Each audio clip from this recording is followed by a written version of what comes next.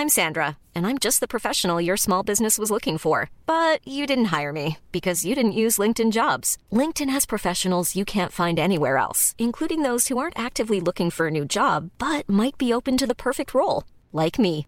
In a given month, over 70% of LinkedIn users don't visit other leading job sites. So if you're not looking on LinkedIn, you'll miss out on great candidates like Sandra. Start hiring professionals like a professional. Post your free job on linkedin.com/people today. Hey, I'm Ryan Reynolds. At Mint Mobile, we like to do the opposite of what Big Wireless does. They charge you a lot, we charge you a little. So naturally, when they announced they'd be raising their prices due to inflation, we decided to deflate our prices due to not hating you. That's right. We're cutting the price of Mint Unlimited from $30 a month to just $15 a month. Give it a try at mintmobile.com/switch. $45 up front for 3 months plus taxes and fees. Promo rate for new customers for limited time. Unlimited more than 40 gigabytes per month. Slows full terms at mintmobile.com. And then Steph walks by and he kind of like pinches her on the butt as she walks You said by. on the ass. Yeah.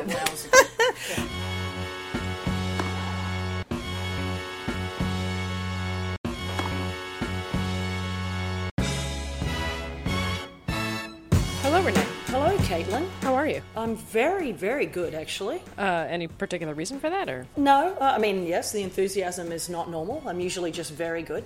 But the year is kind of over as far as a lot of work is concerned. So I've been on the road, I feel like, for about 5 months, which I think I have been. Yeah. I've been to Asia and back twice in a month. Right. I have just watched the New York Marathon, so I feel like I've sort of run that.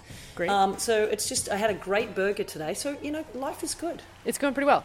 You were very recently in Oklahoma City, where you finally tracked down one of the players, coaches, analysts, superstars, who I've been begging you to get on the show, Lindsay Davenport. I did, yes. Lindsay and I did a charity event fundraiser in Oklahoma City for the Oklahoma City tennis facility, actually. So to help, some of the underprivileged kids there do what we love, which is play tennis and have a lifetime of tennis. So it was really fun and raised a lot of money, and thanks to Lindsay being there. So, and then I grabbed her and I said, Lindsay, we had about an hour up our sleeve in the day. We were a very full day. And I said, perfect time, Linz, for you to do the podcast. She was going to do it for me in Singapore, and then instead I grabbed her in Oklahoma, and it was great. It was great. You guys have, in a lot of ways, sort of similar careers. You played at some of the same time. You talk a little bit about playing each other. You've had excellent careers. You more storied than her in the commentating booth. That's something that she's been doing the last couple of years. And now you're both coaches, which is great because you talk about all of those things.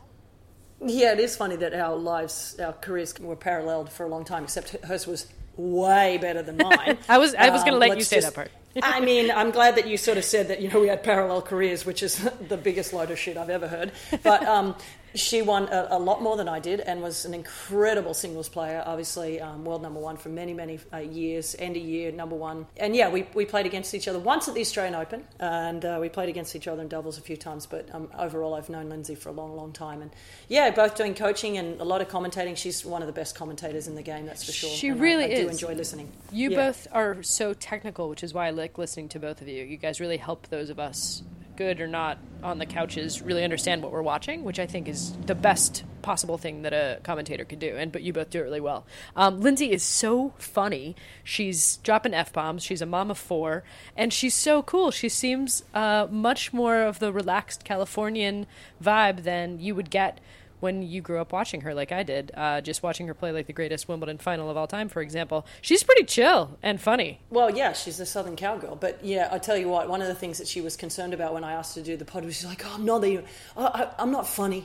I want to be funny. I'm like, wait till you hear some of the stories that she tells. They're hilarious. You're not going to believe it. All right, before we go, we should mention our illustrious fashion correspondent. You and I have had the great privilege of hanging out with her while she works on her off-season book. Is she ever coming back to the podcast? The fashion correspondent has taken a little time off, and it's kind of a little bit annoying, actually. Although she is actually quite close to me right now in New York City, and I think we might have to demand some further correspondence from her when it comes to any fashion, when it comes to New York. I'll let that silence speak for itself. When she asked me if she could be the fashion correspondent, I said, only if you're going to do it on a regular basis. And, I'll let that speak for itself. All right, we'll have to get her on when she's back into town, giving us a full report on New York City and the upstate writers' retreat in which she finds herself. But until then, I guess you're going to have to listen to this Lindsay Davenport interview and laugh your ass off. Exactly. Enjoy it, everybody. It's a beauty.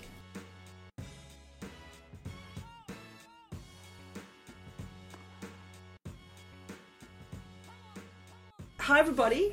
Lindsay Davenport is joining me for this episode of the Racket Magazine. From Oklahoma City. Where we are attending an event to fundraise some money for the Oklahoma City Tennis Center. So, Linz, first of all, thanks for joining me. I haven't really thought about what I'm going to talk to you about, but I figured that between the two of us... We have enough history. We'll be able to get through this without a lot of thought. 27 years? My first pro tournament I played was 1991. So 91, 92, I'm sure we would have met for the first time. That? My first one I played was, there used to be a tournament La Costa. So I was 15. I had won the Nationals that summer in the 18s, and they gave me a wild card into qualies in San Diego. So played down there. 15. Yeah, God. What year was that? 91. Yeah, so I was already playing out there. I was not long out there. 89, I think, was my first Wimbledon. 90 might have been my first US Open. But basically, what I'm saying and what we're both saying is that we're both old and we've known each other a long time. We played a really long time ago. We did. I actually played you once in singles, right? Is that it? At the Australian Open. Was that the only... Yeah, I think that was the only time. Yeah. But you stopped shortly after. Yeah, not long after. A couple of years maybe after that. Yeah. It was probably losing to you that threw me into retirement. No. Right? No? I'm joking. I remember that match. I was so freaking nervous playing you because it was a big stage for me. Centre Court, US... 96? No, what year? Might have been, something like that. Yeah. 96 or 7. It was a year I was playing pretty decently in singles. And... I'd won my first round, and then I played you, and I was shitting myself. On Rod Laver Arena. And I actually started playing really well, and I thought, oh my God, am I actually winning this set? And then I came to reality really quickly, and you killed me. I want to know, you come from a family of volleyballs, really. How'd you get into tennis, and why? It was a little bit by luck. My dad was a volleyball player. He met my mom playing volleyball. I had two older sisters. They both played volleyball. So I think in my family, it was as soon as I got old enough, it was just going to play volleyball. I spent all my weekends at junior tournaments, which my mom ran. I spent weeknights at college volleyball matches, which my dad was then officiating. So it was kind of our whole family's life revolved around volleyball. But I was 5 or 6, and at those times, and especially even now, you don't start volleyball or organize volleyball till you're 9, 10, even getting older. So it was, okay, what are we going to do with Lindsay? Until then, I like to be active. So tried swimming. My hair turned green. I was a blonde when I was little. What? Yeah. I'll show you photos of when I was little. Total towhead. Turned my hair green. I tried soccer, and I got kicked in the shin and had to get stitches. I can't find the scar. And so I told my mom I never wanted to play soccer again. And so then it was like, okay. Trauma. Yeah. So then it was like, okay, there's a tennis clinic after school, started in kindergarten, and then just kind of kept going with the tennis. Wanted to always played against the garage. And at the time, my parents really liked it because of my sisters. Played against the garage. Yeah, I would come home and hit against the garage. Yeah, that was my version of the wall. Don't you think that like most parents and even kids to this day don't realize like how important it is to hit against a wall? And at the club that we had, my mom was playing a little recreationally. There was also a wall. So, back then, we never had a babysitter. I had 2 older sisters, and you just seemed like in that era maybe more, you followed your parents everywhere. Yeah. And it was, okay, we're going to the club. Mom has a tennis match. And I would just go against the wall. And they had one at the club. I would then come home and hit against the garage, and you just play and play and play. And that's kind of just started this whole process of where I separated myself from my family in a different sport. Yeah, I think it's so interesting of why people end up where they are, right? Playing a sport.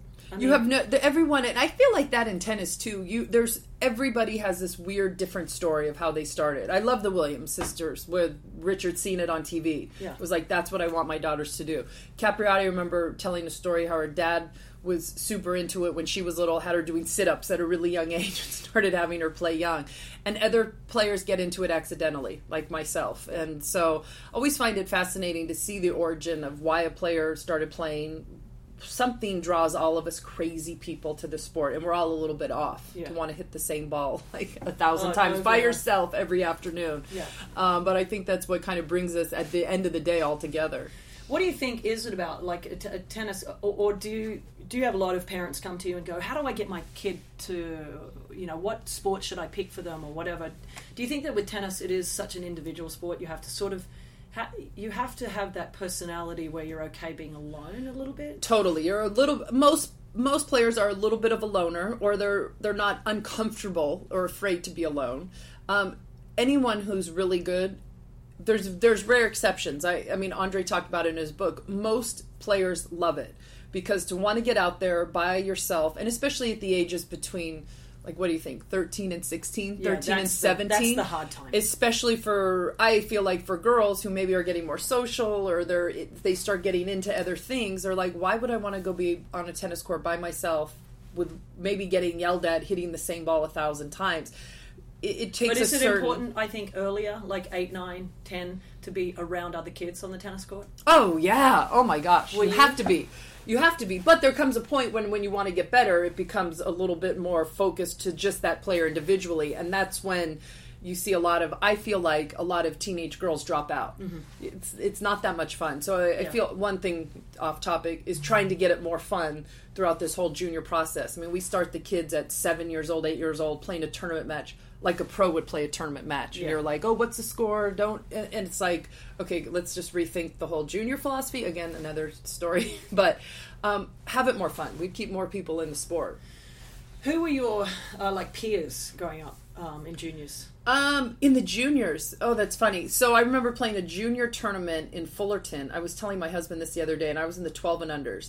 My dad, who 6'8", he was really big and loud, and he only took me to like a few tournaments because he would get so loud, and he would like get frustrated at me, but not like in a crazy tennis parent way. Like, oh my gosh, how do you miss that? And I could hear him like three courts down. Yeah, he was really loud. So it didn't take me long to turn around and just be like, you're not taking me anymore. But we're at this one tournament in Fullerton. It's a big Southern Cal tournament, and he yelled at me to come over and watch Debbie Graham. Debbie Graham is also 6'2", played a big game. I think she had already signed with Stanford. Mm-hmm. She was like, one of the top players in the 18s, and he was like, you need to watch her play. I don't know if I was... I don't know how many years between Debbie and I'm pretty sure I was in the 12 and unders. She had the biggest serve. Big serve, and played a big style of tennis. Now, I'm almost 6'3". I was always really tall for my age. So it was nice. I mean, my dad was like, here's another really tall girl. Look at how well she's doing and how she plays. But funny, I always say, as I was coming through, kind of making that transition. I mean, I grew up with Chris and Martina. They played completely different styles from me. Yeah. It really took Jennifer, my same age. We were both born in 76. She broke through in the pro level at 13, 14. Yeah. She was a bigger hitter. Monica Seles was a bigger hitter. Those girls, for me, when they started breaking through and being successful, that gave me like more hope. Okay, other players that are hitting hard at this level, it's not about making every ball, or it's not about running everything down. It became more, okay, they're hitters. Power. They can make it. Power. Yep. God, you were, I mean, for me, and still to this day, I think you are possibly the purest hitter of the tennis ball I've ever seen. Like, literally. I remember, I think you and I played doubles one time, and you hit... Oh, no, actually, it was in the oldies, so, we had a bit of an excuse. But you actually framed a forehand, and you went, oh, my God, I don't think I've ever done that. I mean, but it's actually true. I mean, for me, that's all I did on my forehand was pretty much frame it. So I needed to, let you know that it's normal. But, what if you had to describe yourself, what made you a great player? What's something that people probably don't realize? I have my thoughts, but what do you that's interesting. Don't love to self-analyze, but I mean, I obviously hit the ball well. I think I was pretty aware of my weaknesses, which I think you have to be as a player, and knew that maybe covering the court and movement wasn't a strength. So how do you then take that away? Got to hit your targets. You've got to hit the ball well. I mean, I grew up with Robert Lansdorp, who was like a second father to me from the ages of 8 to about 14 or 15. And we'd just spend hours hitting the same shot. Mm-hmm. And it would be, if I did not hit this tiny little target on the court, you know, I'd have to do it for hours until I could hit it time and time again. And so I think it really taught me about placement. I don't know. You know, I didn't grow up with a tremendous amount of self-confidence. I've always been a little bit insecure. It sometimes puzzles me. I think I really? Yeah. It puzzles you why you were so good? Yeah. I don't know. I liked playing. I think I took into account tactics more than people maybe thought. Yeah, I know that about you. Yeah, I mean, you were a really great student of the game, which makes you a great commentator now. Well, we'll see, but it just... No, we don't need to see. I saw. Anyways, so I would try and go out there actually with a really good understanding of my opponent.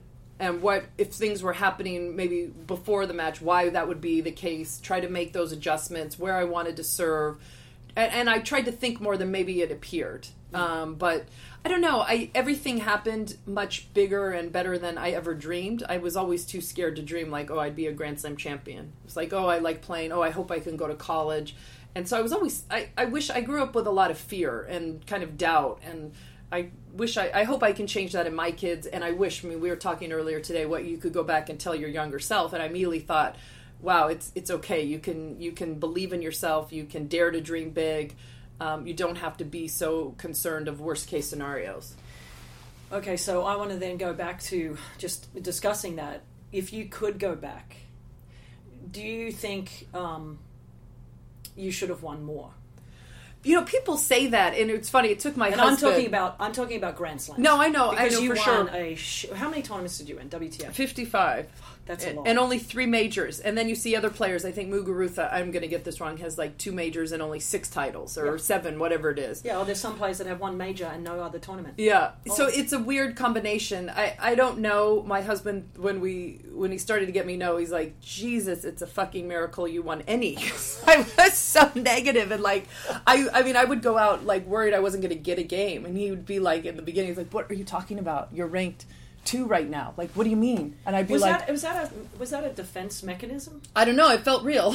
It felt absolutely real, and the anxiety about it all. But I mean, you look at the numbers and you look at the opportunities. Sure, I definitely could have, should have, but like at the end of the day, I mean, I couldn't believe that I could even win 3, and that was my biggest weakness was the mental part of it, and accepting that, or giving into I should be great or do better or whatever. Mm-hmm.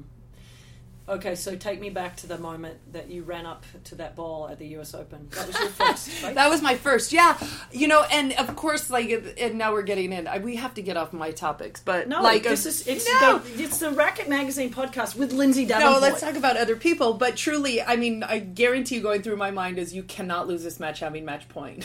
So it's like... That is 100% what went to you. Totally, of course. And so I think, you know, for me, I remember watching that point a couple years ago, and it was like I made like 10 shots, which never was the case. It was normally trying to get control of the point, but I was like, okay, I'm not going to miss. It was the most emotional one to win there. One, because I never really thought that was going to happen for me. My family had kind of been fractured. My parents had gotten divorced the year before. Everyone was kind of all over the map emotionally about that. We came from a very tight family. My sisters flew in the night before. For whatever reason back then, I played the semis Friday. The final was Saturday. It wasn't like I had a day off. I didn't have time to think. Which was probably good. Totally. And I didn't know my sisters were flying in on the red eyes with their husbands. And all of a sudden, I remember walking out on the court and the box was like full. And it was like, oh my gosh. And then everybody was there, which was obviously really nice. It was my mom's birthday. But I won and cried. Like, I didn't smile. I just couldn't believe it. I was like, it was overwhelming to me. And can you explain that, why you cry? Because, I actually had someone ask me one time, why do people cry? And I'm like, oh my God. It's just every single emotion comes out. Like, I cannot believe it. everything was, it's hard to explain. I mean, I cry now seeing people win their first. I always feel like the first is the biggest, and everyone dreams of that. And you see it. I mean, we saw it 3 times this year on the women's tour, and I cried every single time because you know what they go through. Yeah. It's everybody's dream. When I got the trophy, it was from a USTA president, and Judy Lever? No, it was Harry. Oh, Harry Marmion, and he looked at me, and I saw he had tears coming down his eyes, and so that made me cry more. Yeah. And he gave me a hug, and it's like, I've never been happier to give this to anybody. You know, you get to know these people well.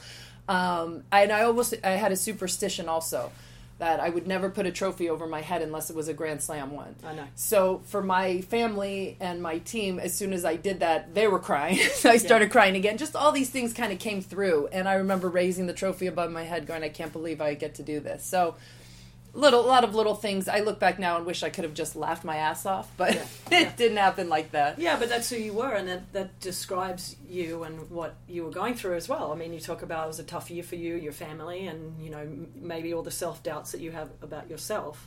I think it's really interesting that people have no idea about things like this. Like the things that, the secret demons that you fight. Every player has them, and then also you have to remember, you know, in a team sport, if someone's going through something, you have teammates that kind of shield you and protect you and maybe take over at certain points when they know you're really struggling.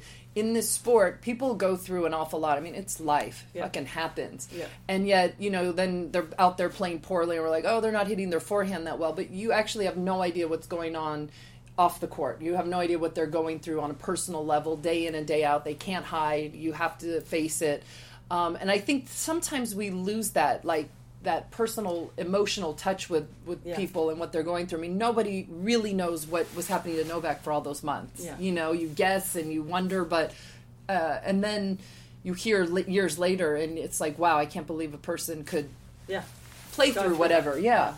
Is there one match that there's plenty, I'm sure, that you wish you could go back and change, but is there one match that if you could redo completely? I mean, I lost the Wimbledon final in 2005 and had match point. To lose a Grand Slam final and have match point is pretty brutal. That was against Venus. Yeah, there's not something I would change on that point particular. It wasn't, but you know, that one, when you're that close. I know what you would have changed. You've told me. You would have tried to hit it to her forehand. No, you know, surprisingly, I feel like I lost the match more at 4-2. I was up a break. Yeah. And I think I had a game point to hold or 2 to go up 5-2. I feel like those sometimes the crucial moments are a game or 2 before. Yeah. Hingis and I talked about it. Hingis had some match points maybe in an Australian Open final. Capriati. Yeah, and she was like, it was tough. I also really wanted to win one married. And that... I was married in 2005, lost the Australian Open final, and then the Wimbledon final, having match point. It was tough, you know, and I give shit. I mean, Halep, everything that she had to go through till she won her first, it's rough. You'd almost rather lose in the semis, to be honest, and not be as close and not get it. I have to say, though, having known you so long and known sort of the arc of your career, know you as personally, I still, and I've told you this, that the match that you lost against Venus was actually, I think, one of your greatest matches. Because I think you would be the first to admit that some of your matches that you lost in Grand Slam level, you kind of mentally shut down. Yeah, for sure. Because it was your defense mechanism. I didn't lose a lot of matches also playing well and trying my ass off from first point to last point. And maybe that's why it hurt even more.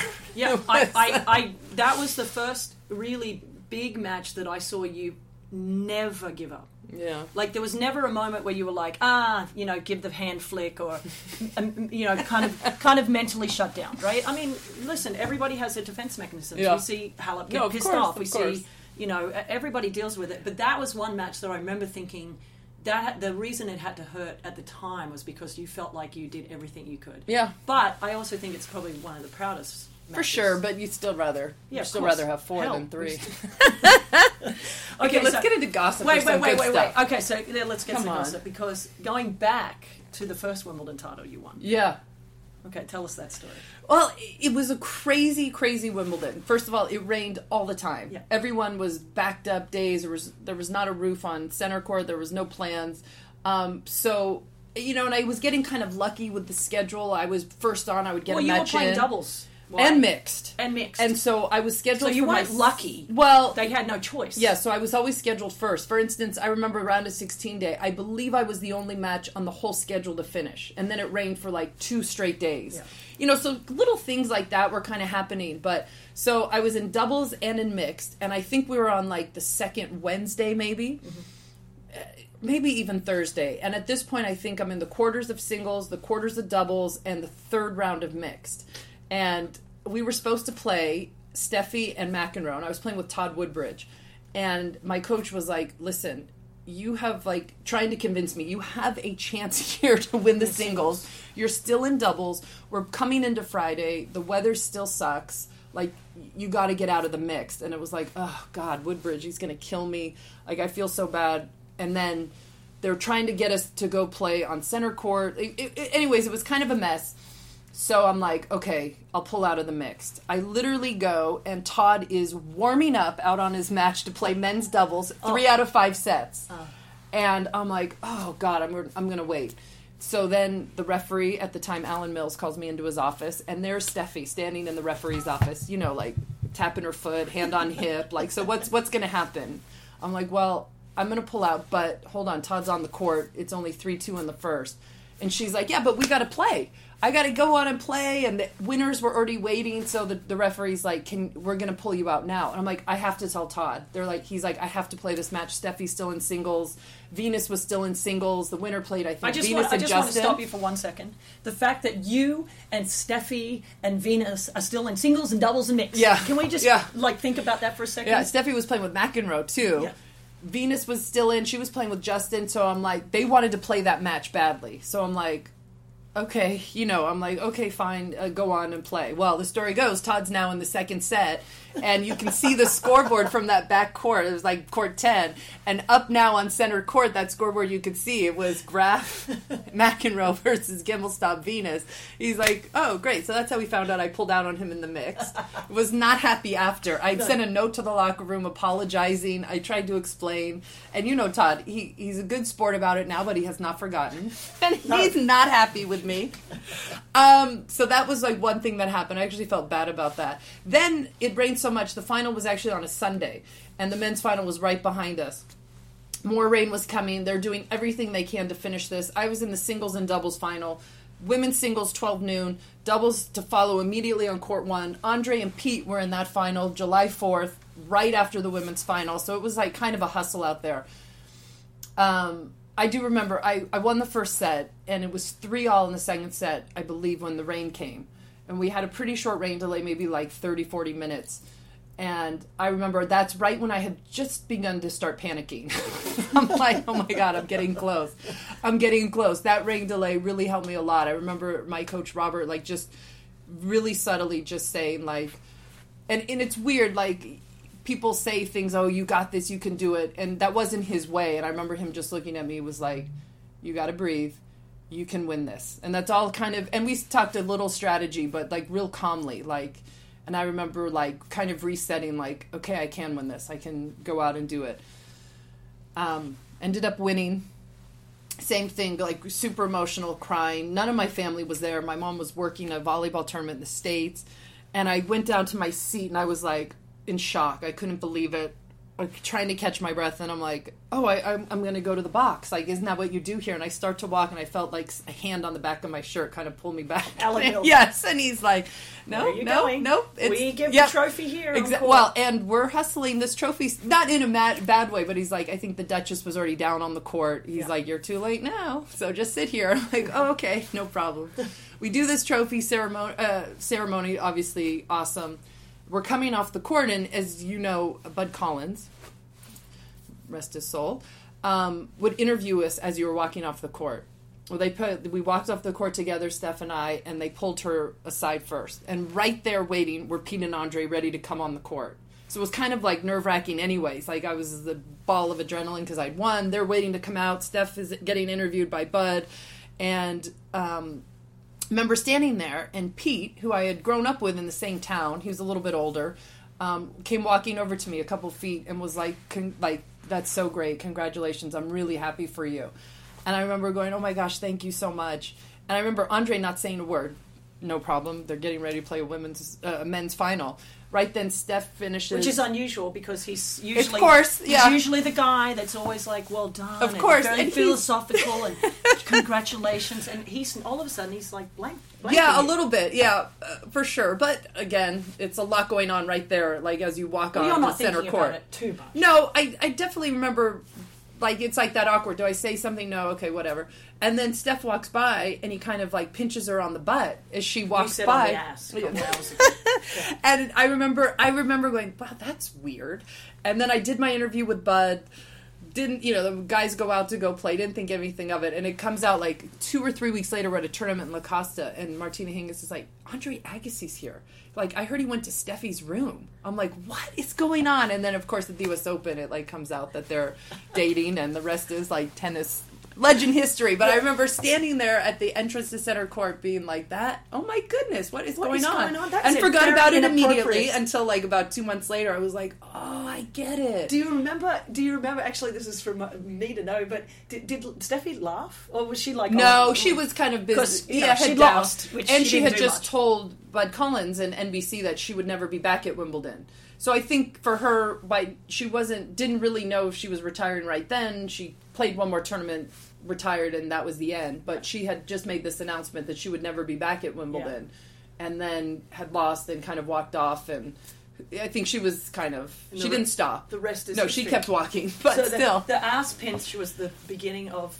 it made sense 2 months later at the Open when they kind of were then known to be dating. That is such a great story. Yeah. And the greatest thing about that is only 3 people, maybe 4, maybe Pete was watching. I wonder if Pete picked up on that. Maybe not. There's He's only focused 4 first people match. that knew about that moment, and you're one of them. That's so cool. Yeah, went over my head for a little while.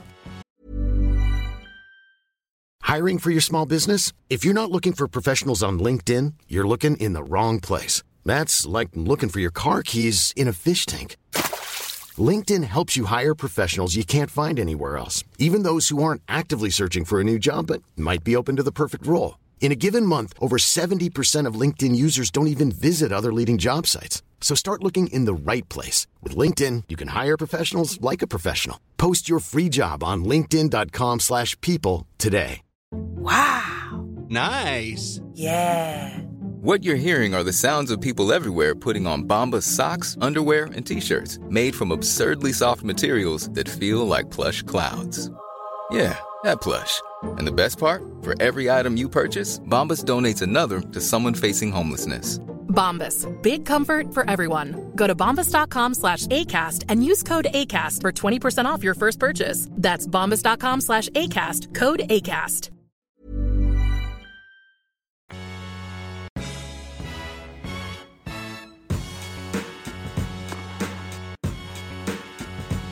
All right, so you win there, you win in Australia, and I just want to take a little bit of credit here.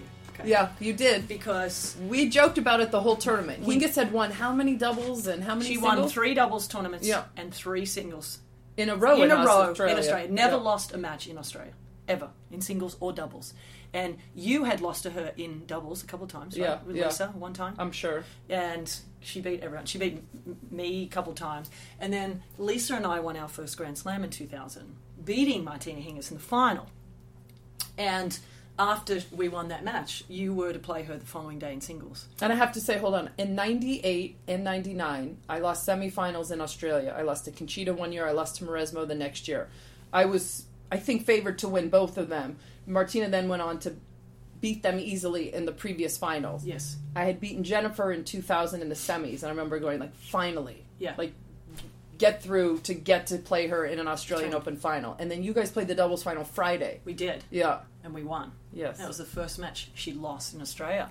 And I'm pretty certain that it helped bring her confidence level down to the point that it allowed you then to win. Because, that's all definitely you get some credit. I'll give you some credit there. That match, I almost had one of the biggest chokes of history, though. I was up 6-1, 5-1. I know. And it got back to 5-all, and I'll never forget this point. It was love 15 at 5-all. And at this point, my mind is like, I can't believe this just fucking happened. Like, I cannot believe it. We were there. We were watching. Yeah, I hit one shot at love 15. I hit a backhand up the line, either for a winner or she maybe touched it. And I remember that point kind of settled me back down again. But I was starting to, definitely spiral. Yeah. Yeah, what a great match. God, did you win every Grand Slam that you won? It was in straight sets, Yeah. right? Yeah, when you were good, you were good. Yeah, and then when things would start to go awry, my problem-solving skills weren't perfect.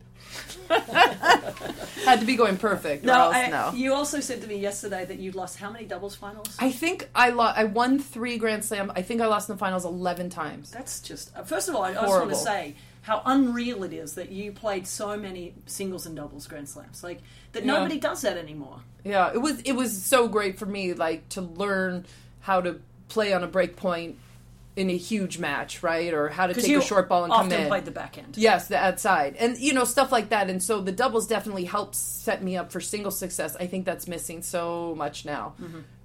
These players get into the position for the first time.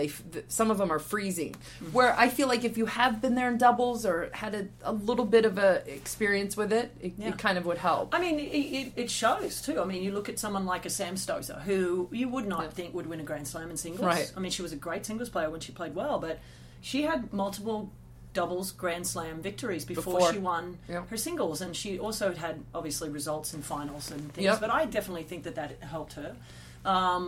Victoria Azarenka won mixed doubles Grand Slams before she won singles Grand Slams. I mean, there's no doubt that for some people it really would help if they did that. I agree.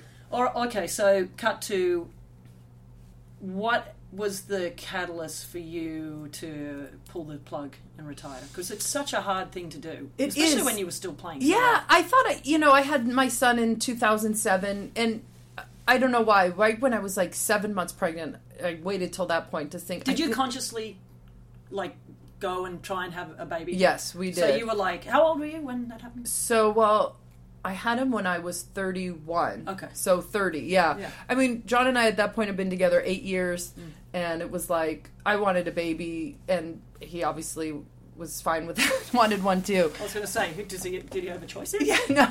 So I really thought I'd be done. And then kind of right when I was like 7 months pregnant, I thought, okay, I think I'm going to want to play again. I really miss it. And it was no problem. He was great with it. Played a year. My knee was not great. During that period, I had gone to Germany and got stem cells from my back from my bone marrow to try and come back. Wanted to play the Olympics. It was like a couple things in there. I never played well on the Grand Slam stage, which I was a little bummed about. Played the U.S. Open in 2008. My knee was not good. And one match I kind of numbed it up to try and play. Was trying to figure out how to get through it. Came home, and it was like, okay, I'm going to take the fall off. I was tired. It's getting tough traveling with then a 14, 15-month-old boy.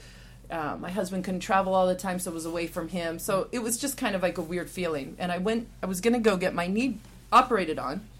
Had everything done, and the day before it's like, okay, we need you to come in and do some tests, like the standard stuff. I said, okay. And so then late that night, I got a call from my doctor. It was my friend, and it was his cell phone. Like, oh, hi. He's like, so you're supposed to come in first thing tomorrow, but I can't operate tomorrow. I said, oh, okay, what's going on?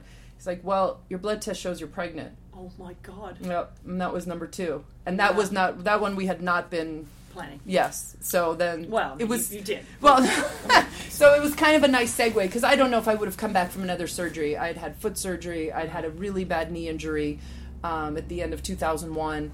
So it kind of just worked out perfectly, and there was little Lauren after that. a perfect little Lauren. Yeah. Yes. Wait, I wanted to. There's so many things that we could talk about, but because you're such a what gave you the impotence to want to do commentary?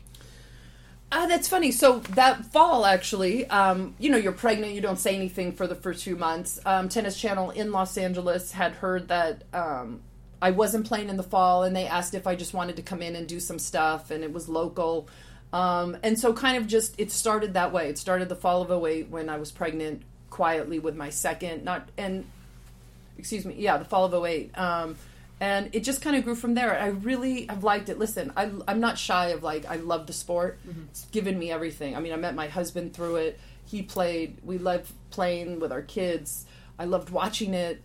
I was a total nerd and fanatic about it. And you were a tennis, you were an analyst when you played. I loved it. Yeah, I liked trying to figure matches out even when I wasn't playing. It was hard for me because if someone didn't play my game style, it didn't matter to me if Amanda Coetzer beat Conchita Martinez. I could never play like Amanda Coetzer, but stuff like that I would get really into. How will they win this match?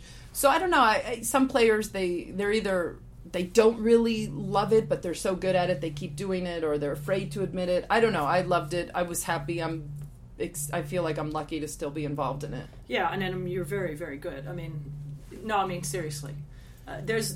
Listen, I'm working television as well, so I appreciate people that are good, and you are very good analysts, and that's important. People appreciate that about, some ex-players and don't really analyse that great, but you do, so there you go. I know you're giving me the wrap. Edit that. No, I'm giving you the edit that out, but go on. Go on. No, I'm not editing anything. Look how many people are texting you. Yeah. Jesus. No, it's just a missed informational call. Okay, so wait. One thing I did forget about, Lindsay, is the importance of the Olympics to you. Yeah. And maybe what people don't know about you is after you won your gold medal in Atlanta. Yeah. You really. What do you mean? Embraced that moment. I don't get it. Well, what did you... my tattoo. Yeah. That's funny. Yeah, no, my dad was an Olympian.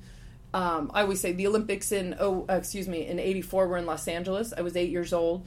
And my dad, he had a horrible accident in the early 70s and has not been able to bend his knee since. So that took him out of being active. He then segued into being an official. Mm-hmm. So first of all, I grew up with an official in a sport in my family. It was like nailed into us how you treat officials. I would see my dad get yelled at. Interesting. Yeah, and he was big and strong and tough, but it's not easy when you're like 5 or 6 and you're watching your dad get absolutely abused at times. And one time I was in the juniors, his loud voice, arguing with an official, and he's yelling down 2 courts later, "Shut up, Lindsay!" Like, go play. I mean, he was tough, but not necessarily about tennis. And I come up the court, he's like, "You never question an official. That's you so never interesting. question." I never knew that. That's why you never really argued. Not really. A couple times I did. One time I wrote an apology note to the official. Yeah. Well, that never definitely happened with me. I mean, I did argue, but there was times that it would really hit home. So anyways, in the 84 Olympics, my dad was the referee for representing the Americas for volleyball. My mom was working there too. So they literally worked those whole 2 weeks. I never really saw them. I have a sister 16 years older, took me around to like every event, and I saw everything. I remember opening ceremony she took me to and was explaining who lights the torch, all this stuff. And it really became like ingrained in me. I was like, wow, and my dad played in this. This is amazing. Even when I just made the team, it was, and you have to remember, the U.S., we had Monica, Jennifer, Mary Jo, Gigi. We had really strong teams. Yeah. This was even before Venus and Serena, right before they started breaking through. Only 3 singles players made it. So even just making the team was a huge accomplishment. And then I won similar. My family flew in. It was pretty awesome. Shortly after I got like a tattoo on my back with the Olympic rings. Yeah. Still there. You actually have more tattoos than people realize. Actually, you and I were together when you got the my kids' initials. Yeah. Well, that's okay. Those 2 things mean the world to me. I mean, as time passes, it's the Olympics, but and a lot has happened in my life. But winning the Olympic medal and having my kids it's been amazing. I don't regret either of those tattoos. Yeah. Well, I was there for the last one, watching you with your face like. Yeah. I'm like, I think I'd get the writing a little different, but oh well. Okay, so you've had some amazing rivalries. I got to play everyone. Starting in 91, I played Navratilova in singles before she retired. Played Graf all through the 90s. There with Venus and Serena, through the bulk of their career. Well, they're playing actually 10 years since I stopped, so for a period of their career.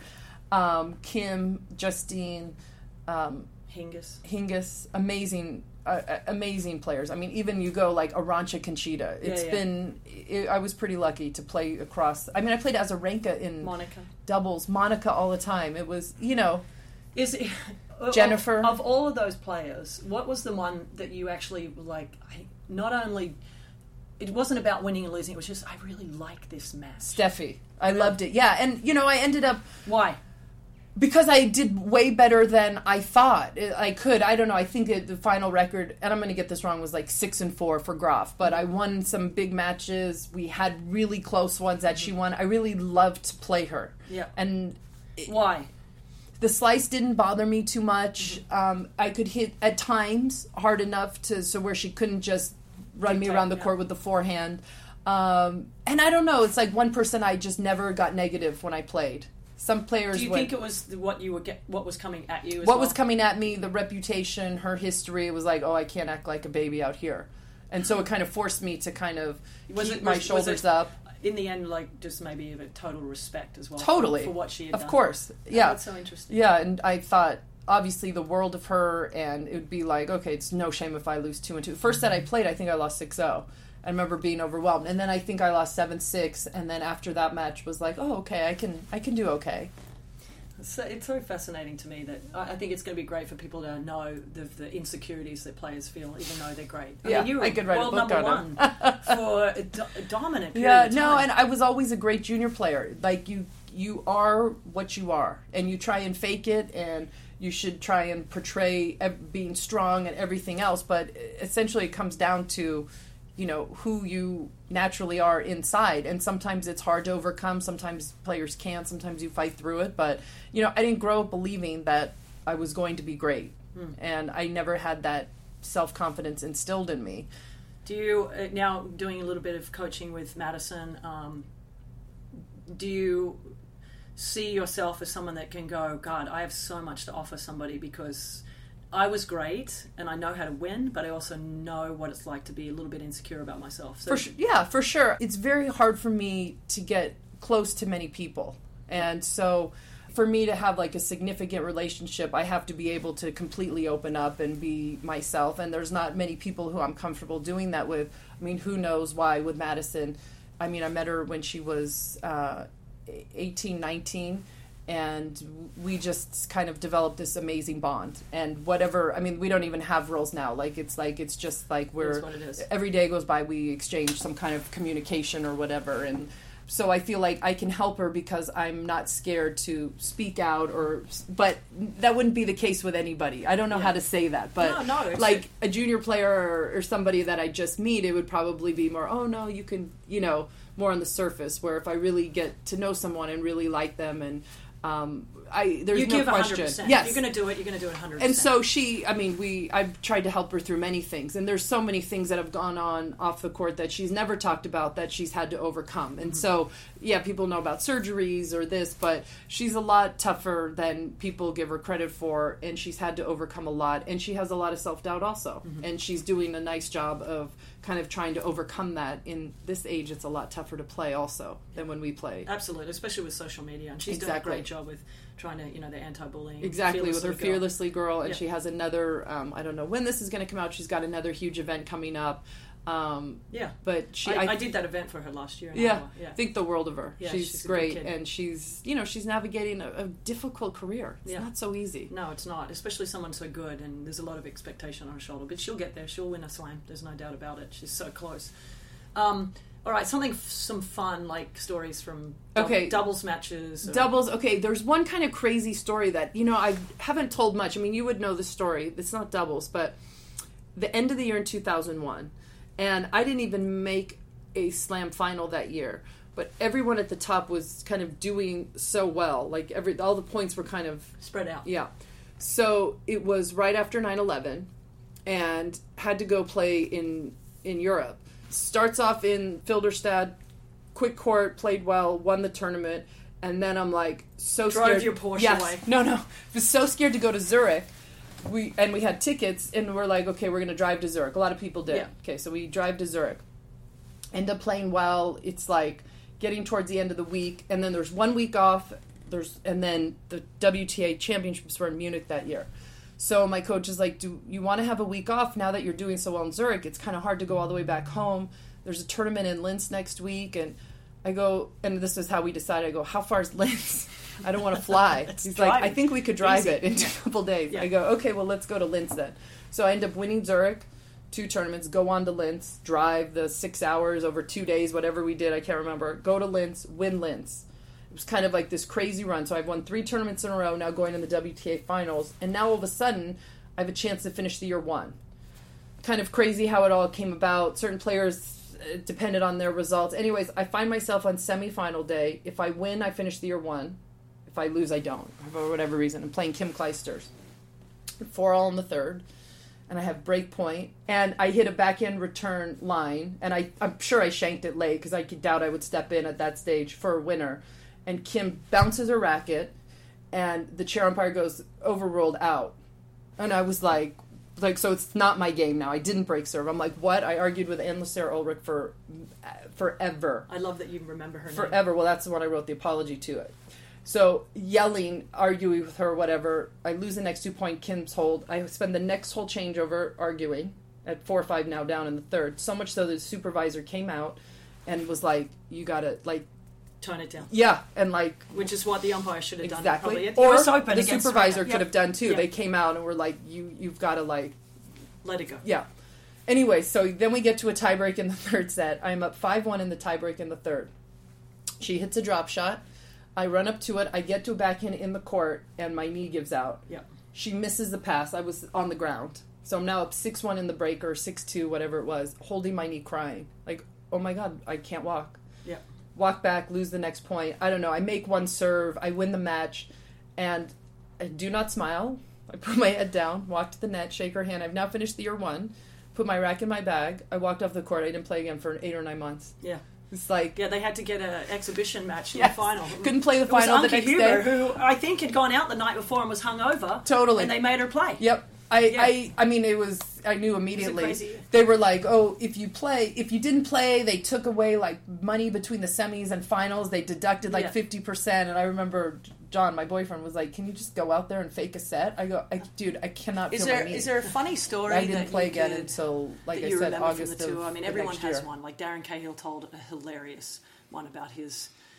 Well, you have to listen to the podcast, but is there one story that you remember? Oh my gosh, there's like a lot of funny things happen. You kind of forget some. I remember one year at Wimbledon. Don't think it was 99. I think it was the year before. I was playing Florencia Labat. Lefty, nightmare. Yeah, from Argentina, which was okay on grass, I mean, but not great to play lefty. And we were playing on Monday. And I remember on... maybe starting Saturday night, like, I didn't feel great. And, you know, not like nerves, like, I was like, oh, I don't feel right. Yeah. And Sunday, like, I practiced a little bit, but I wasn't feeling well at all, but didn't go to the trainers for whatever reason. And so my coach, Robert, was like, okay, let me see if I can find you something. And again, more things were open, yes, in the 90s and the 80s, but not everything was open on Sunday in Wimbledon Village. So he came back and gave me this, like, medicine for my stomach, like, didn't think anything of it, took it... and probably took more than I was supposed to. And then we were at dinner, and I was like, oh, my God, I feel horrible. And, like, ran out to use the potty or whatever. Anyways, get back, and I start reading it. That just proves you have 4 kids. At the time, no. Go back and start reading it, and it's milk of magnesia, which was like a diuretic. And I, like, literally all night... you have no idea. Like, there was nothing left in my body. And I had to play, like, first on. And I remember, like, when I'm like, dude, I think you gave me, like, like, something you're not supposed to. It was like a laxative or something. Like, I was like, oh, my God. And I'm like, I feel so, like, I have no energy. I feel like I have nothing. And I remember I was up 6-2, 5-love. And then I lost 2 games. And I swear I felt like I'd played, like, 4 hours. And he was laughing so hard at me. And I was like, I can't believe this. I'm like... That was like... Did you have to go to the bathroom in the middle of the match? I think I did, which I think that might have been one of the few times I took a bathroom break. It was like, we laughed for hours and hours after, but it was like so stressed playing that match because I knew before the match. I was like, oh my God, I have nothing left, literally, in my system. Especially at Wimbledon, all white. Like, oh my God. I can't even, oh God, that was, I remember that one. I remember being like so crazy. Do you know there was one story one time with me at the French, this is so disgusting, but now we were talking about pooping. I was, before a doubles match with Lisa, and Lisa, you know Lisa, she was always so prepared, right? She had the 2 of this and the 2 of that and the skirts and the, you know, soup, everything's packed really well. And anyway, I was outside talking to my fitness trainer, and, okay, I mean, it's kind of gross, but you know when you got a little gas, and you're like, I've got to fart, right? Yeah. And I was, no, everyone was downwind, it was fine, I was like, no one was, I was talking to him, he wouldn't have smelled it, and so I was like, I'm just going to fart, and anyway, I didn't fart, something else happened, and I was like, I looked at him and I went, Dave, I gotta go. And he goes, okay, I gotta get ready for my match. And so I didn't run because I had stuff that I didn't want. This is too much info. And I went to the locker room and I literally walked up to Lisa and I go, do you have an extra pair of tennis pants? Because remember back in Yeah, the day... I used to wear the extra fancy undies. pants. Yeah. I go, do you have an extra pair of tennis pants? She goes, yeah, why? And I go, I just shit my pants. That's a true story. Anyway, Sorry, I so we've didn't had take those. it that topic. Well, you're shitting your pants on that. Literally. Yeah. No, not literally for me, literally for you, but it was like, well, oh my God, been all night, and then like during the match. Oh, well, that's a good Wimbledon reminder. No, it wasn't perfect. All right, so another funny story that you were telling me today was you have 4 children. Oh, gosh, yeah. So 4 kids. I always knew I wanted to name, if I had a boy, Jagger. I don't know why. It just was in... I'm not like a Mick Jagger fan. I liked the Stones, but that was always kind of... I don't know. I thought it sounded great. So John kind of went along with that. And so the second one came, and he was like, I get to choose this one. I was like, no. Like, that's not happening. I'm giving away way too much. He's like, well, you chose the first one. I go, no, the second one. And funny enough, he was like adamant that the second one be named Olympia. And which is super funny now that Serena ended up. I was like, no, I didn't at that time, didn't like it. And I remember actually being in the room and my doctor's like trying to calm me down because I'm like, we're not naming our daughter that. Okay, would you stop? So we kind of, after 4 days in the hospital, we have to have a name that stands alone. I go, we do not have to have a name that stands alone. We're just fine. So we ended up literally settling on Lauren, and it was the best I could negotiate. So it was like, he was 5 names. I can't even, it was crazy. So we settled on Lauren. So then we have the third, and he's like, I'm fucking naming this kid, okay? It's you mine, right? Me out. I'm like, oh my God, I have to get like some approval. He's like, okay. So it was like, again, I mean, we're in the hospital for a few days. I had C-sections on all 4. It was like day 3. And he's like, we have to leave. We're leaving the hospital that day. We still don't have a name. We obviously didn't agree on this. He's like, okay, I really like the name Kaya. I'm like, okay, like, I don't love it. But he's like, please, you owe this to me. And I'm like, okay, fine. Just had a 3rd baby of yours. She's 10 pounds. I owe it to you. Okay, whatever. So I'm like, okay, it can be Kaya. I get the middle name, Emery. It's a family name on my dad's side. So I'm like, okay, Kaya Emery. Okay, I'll go with that. He goes, okay. So you have to sign like the birth, like all those papers in the room. So my husband, who's quite clever and quite mischievous and quite smart, he's like, okay, can we get the papers? Like, and they're like, okay, well, do you want them? Are you going to leave the hospital? Do you want to come back? No, we're not leaving until we sign them. I go, okay, whatever. Sign the papers. And he immediately breaks out into this big grin. Because now it's done. Yeah, done. Like, Kaya is Kaya. Yeah, and it was like...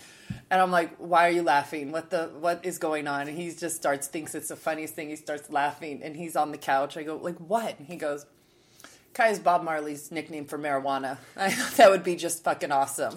I'm like, oh my God, you did not just do that. He's like, yep, I did. And now we're and she's mine. Yeah, exactly. And you're stuck with it, and you can't change it, and we're going home now.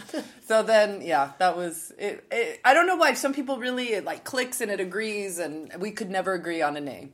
And so. she's like this. We have 4 kids. She's the only one that's my son's sweet. Wait, could you say that she's pretty mellow? Exactly. She's like the most loving kid, and I'm like, well, oh my God, and I'm gonna have to explain to her. Yeah, her dad. But that's the coolest thing ever. So There's she's going to be the coolest kid ever. A really cool song, Kaya. Yeah. Bob Marley obviously sings it, and it's actually one of our favorite songs. I haven't told them what I've got to have Kaya now means, but the kids all sing it. It's like the movie with the. Okay, well, that was part of the joke that he thought was so funny. So, okay, now I'm 42 years old. I have never even seen marijuana. Like, obviously never smoked it, never seen it. We were somewhere, like, I don't know, 6 months ago. I was like, God, it smells. What is that? He's like, oh, my God, you're so innocent. He's like, it's marijuana, Linz. It's marijuana. It's marijuana, yeah. Oh, so he thought that was really funny. Yeah. In his twisted sense of humor. That's classic. And the last child was Haven. Haven, because originally my ancestor's name was Davenhaven when they came over from wherever in Great Britain. On the Mayflower? Yeah, no, exactly. So it was the Davenhaven turned to Davenport once they got over here. So I thought that was cool. I don't know. She's definitely not Haven, you think, like serene, and it's just absolutely the opposite. So we got duped on that one. She definitely is not Kaya. No. No, definitely not. No. What you'll be hearing that name in the future in the wrong pages of the newspaper. Haven is not Haven Leach. Watch out. Lindsay, thanks for You're joining welcome. me. All right. Let's go do a kids clinic. Yeah, let's do it. And that's it for this episode of the Racket Magazine podcast. Thanks for listening. Our host is Renee Stubbs. Our co-host and producer is me, Caitlin Thompson. Music by internationally renowned DJ Stretch Armstrong. Thanks to Tim Ruggieri, Taylor Dalton, and the team at Acast. Find us at racketmag.com/podcast and subscribe to us at any of your favorite podcatchers.